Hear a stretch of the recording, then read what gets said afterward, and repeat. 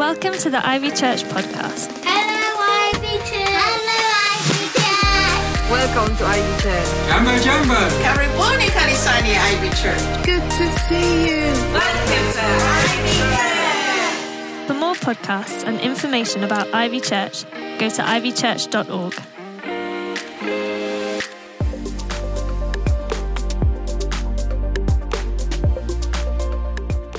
So we are in this year of blessing here at Ivy Church, and I hope that we have firmly established already that God is a God who blesses. God's heart is set to bless. There is no other setting. It's a permanent, fixed attitude. I wonder, how has God blessed you? And I also wonder, what are you believing for in this year of blessing? But the question that I want to ask today is this: what happens when it feels like everything is taken away? What happens when it feels like God takes away the blessing, the very good thing that He has given you? When that moment comes, what do you do with it? Where do you go? You know, with all the questions that you might have. Is God really a God who blesses? Is His heart set to bless me? Is He still good? How you answer those questions when those moments come will have major implications for you on the journey of following Jesus. And so that's what I want to talk about today. So we're continuing on our journey through the book of Genesis, the very first book in the Bible. Over the last 2 weeks, we've been looking at the life of a man called Abraham. And I want to do a bit of a recap because it gives us important context for understanding the magnitude of what Abraham is going to go through in the story we look at today.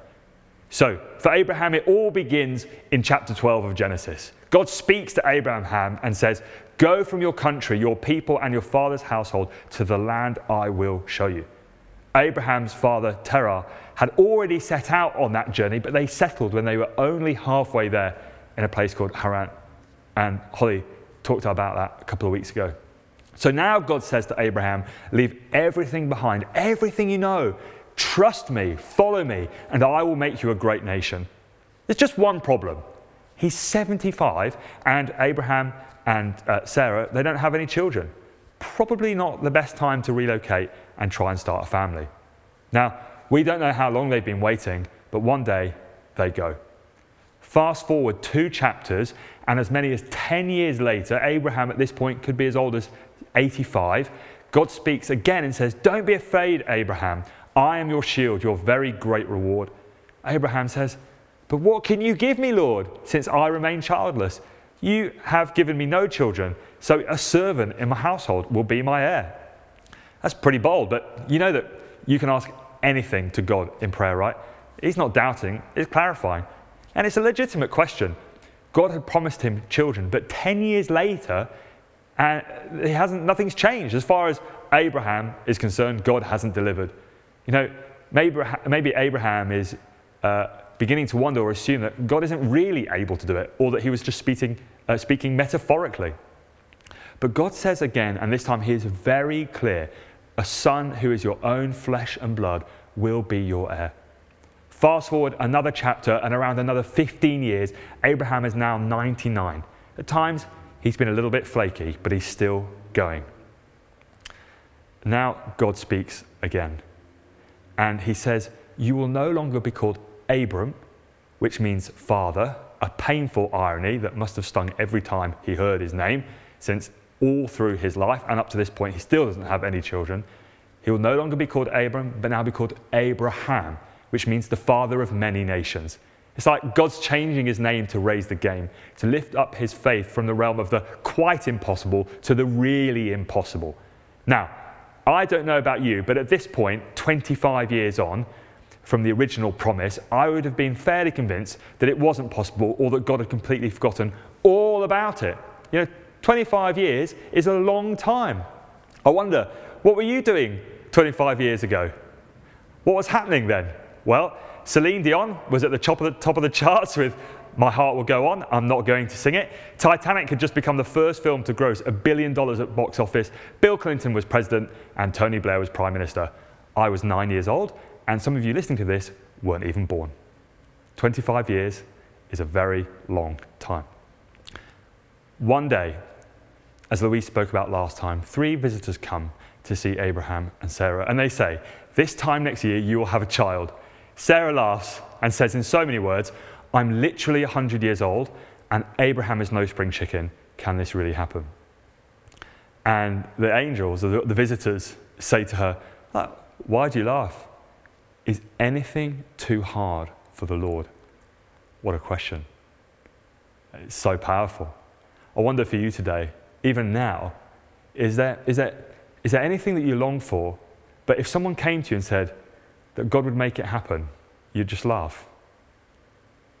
Is anything too hard for the Lord? And I love that question because it's a yes or no answer. I wonder what's your answer. Is anything too hard for God? You might say, well, no, of course not, but ... Anyway, sure enough, a year later, Sarah gives birth to a son, and they call him Isaac, which means laughter. And she says, God has brought me laughter, and everyone who hears about this will laugh with me, because it's unbelievable. God made a promise, they waited 25 years, and God blessed them according to his promise. Now I wonder, how precious do you think Isaac would have been to them? How much do you think he represented for them in terms of their life and walk with God up until that point? So now we get to the story we're going to look at today in Genesis chapter 22.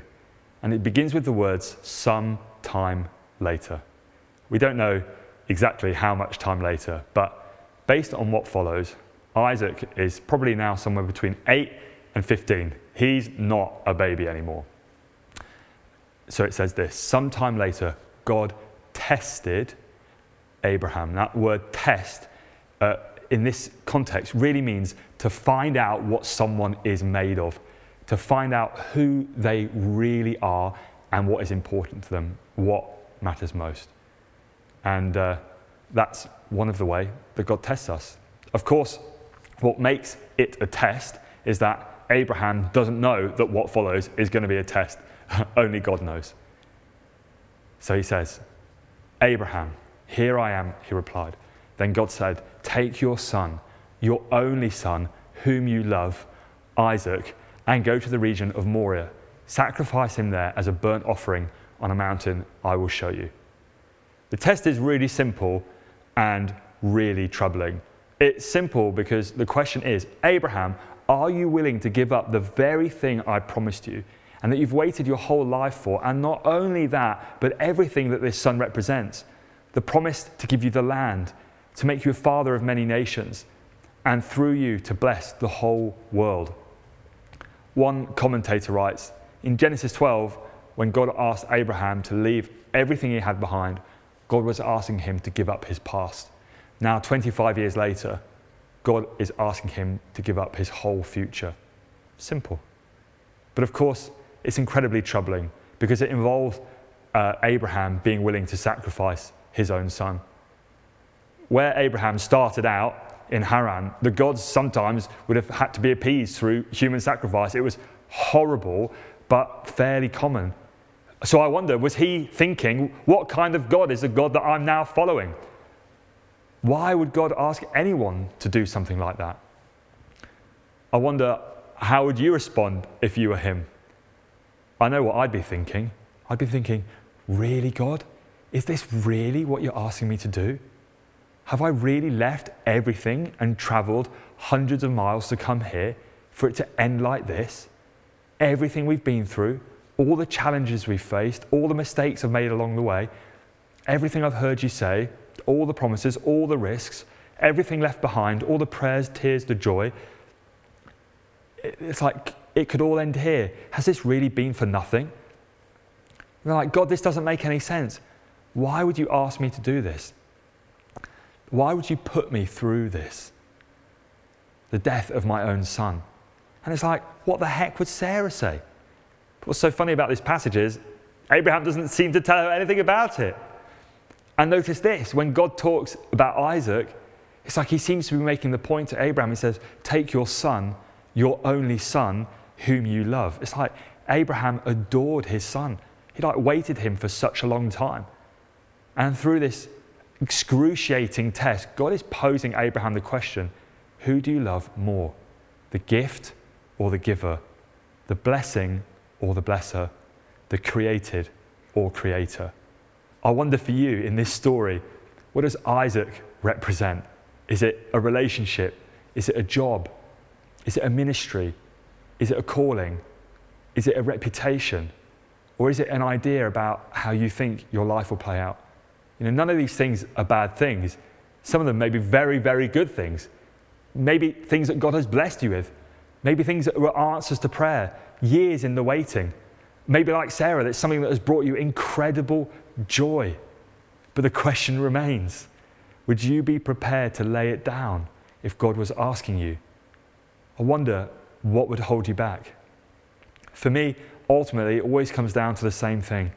The thing that holds me back is very simply, what will other people think about me or say about me?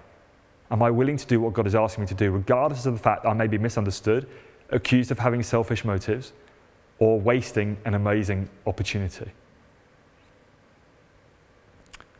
We don't know, at the end of the day, what Abraham was thinking, because the story doesn't tell us. It only tells us what he does. Because in the end, Abraham has a simple choice.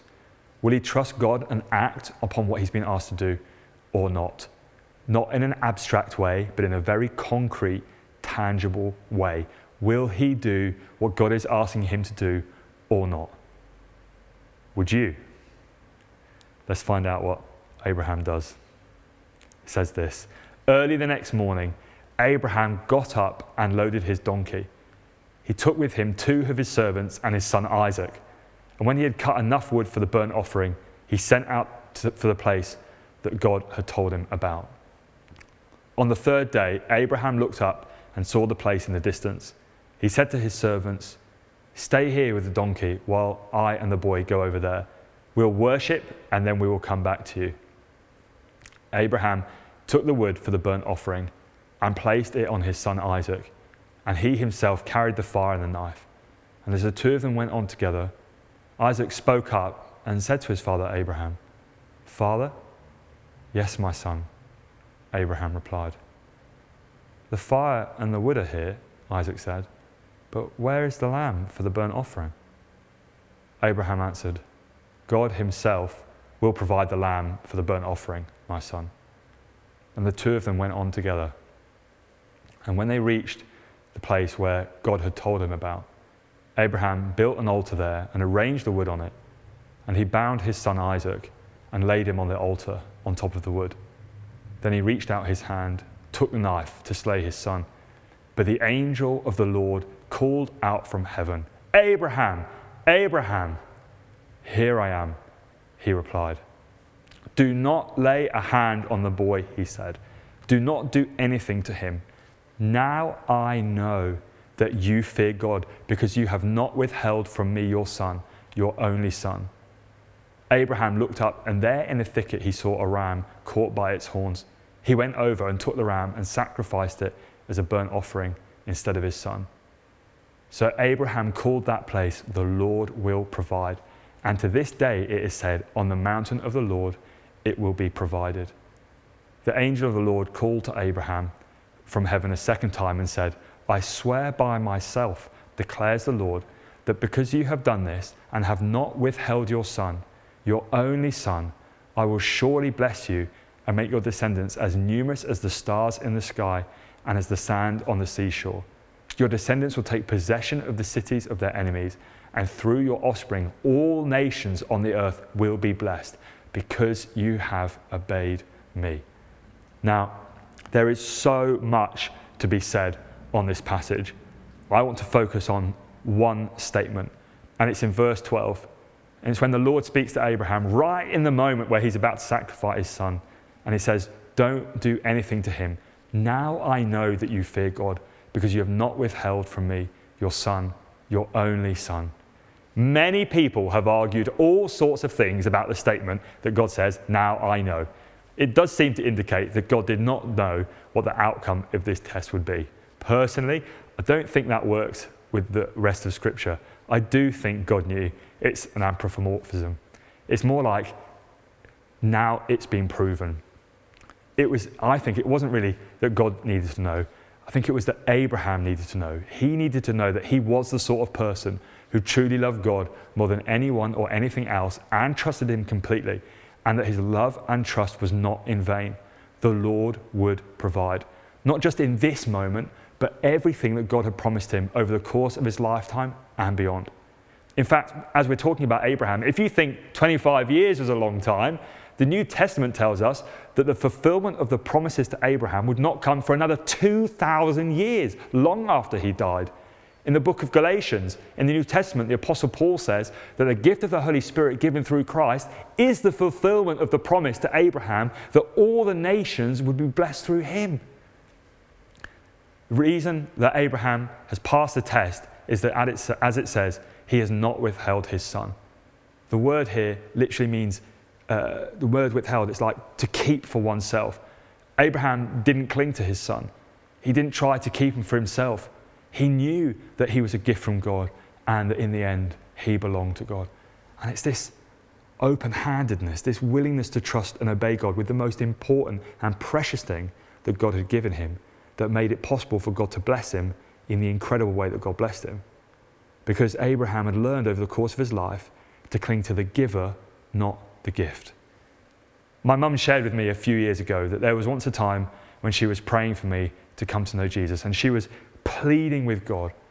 And at that point, it seemed to her that I couldn't have been any further away and that all hope was lost.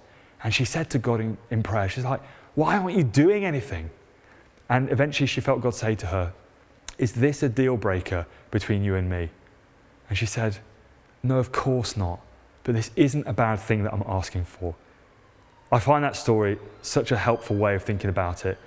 In the end, Abraham had no deal breakers. I wonder, do you have any deal breakers in your walk with Jesus? It might not be a bad thing. In fact, it might be a really good thing. For Abraham, getting to this point, it didn't happen overnight. It was a long journey from hearing God speak for the first time to 40 years later being willing to give up everything because he knew that God was faithful to his promises. Abraham had come to the point where he'd given up doing things his own way, trying to control and manipulate all of his circumstances to protect himself. That had never gone well. Now he was able to trust God, whose ways are beyond our understanding, and yet is completely reliable and completely faithful.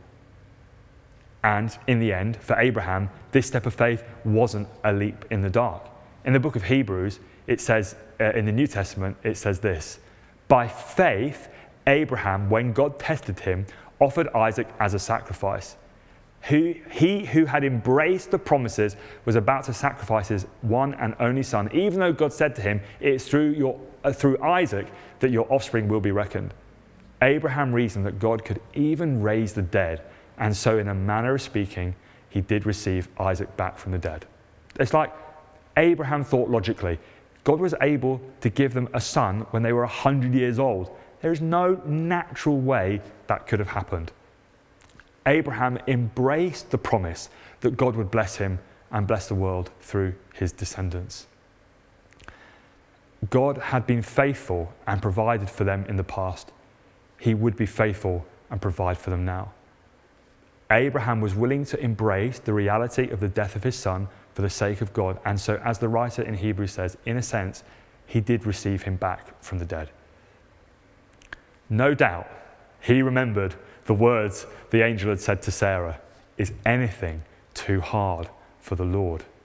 So, in the end, it's not so much that Abraham is found faithful, it is God who is found faithful. So God makes his promise to Abraham again, the exact same promise that he made right at the beginning.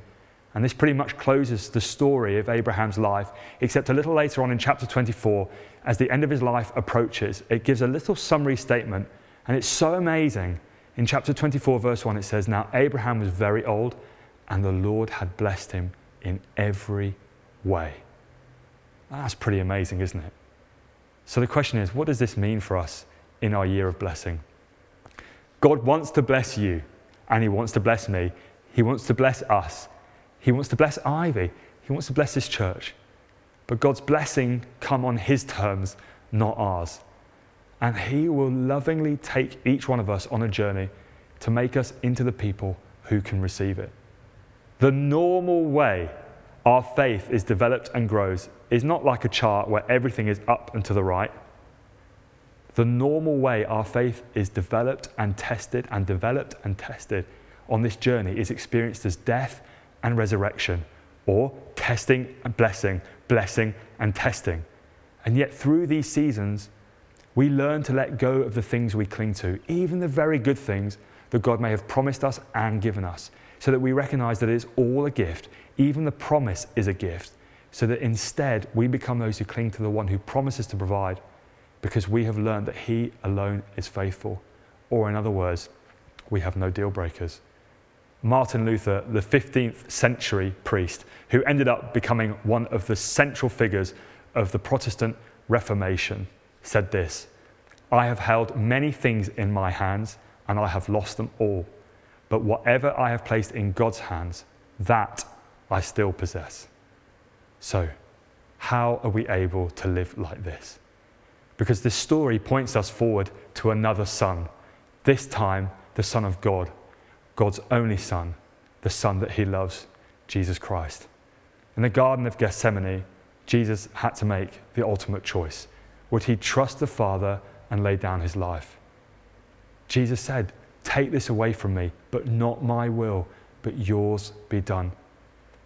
God did not ask anything that he was not willing to do himself. He did not withhold his Son from us to die for us. This time there would be no staying of the knife.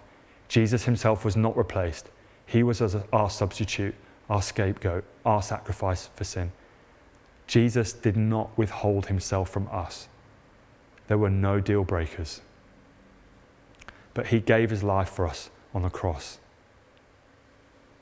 He put his life in the Father's hands, trusting in the promise of the resurrection, clinging only to the one that he had found faithful.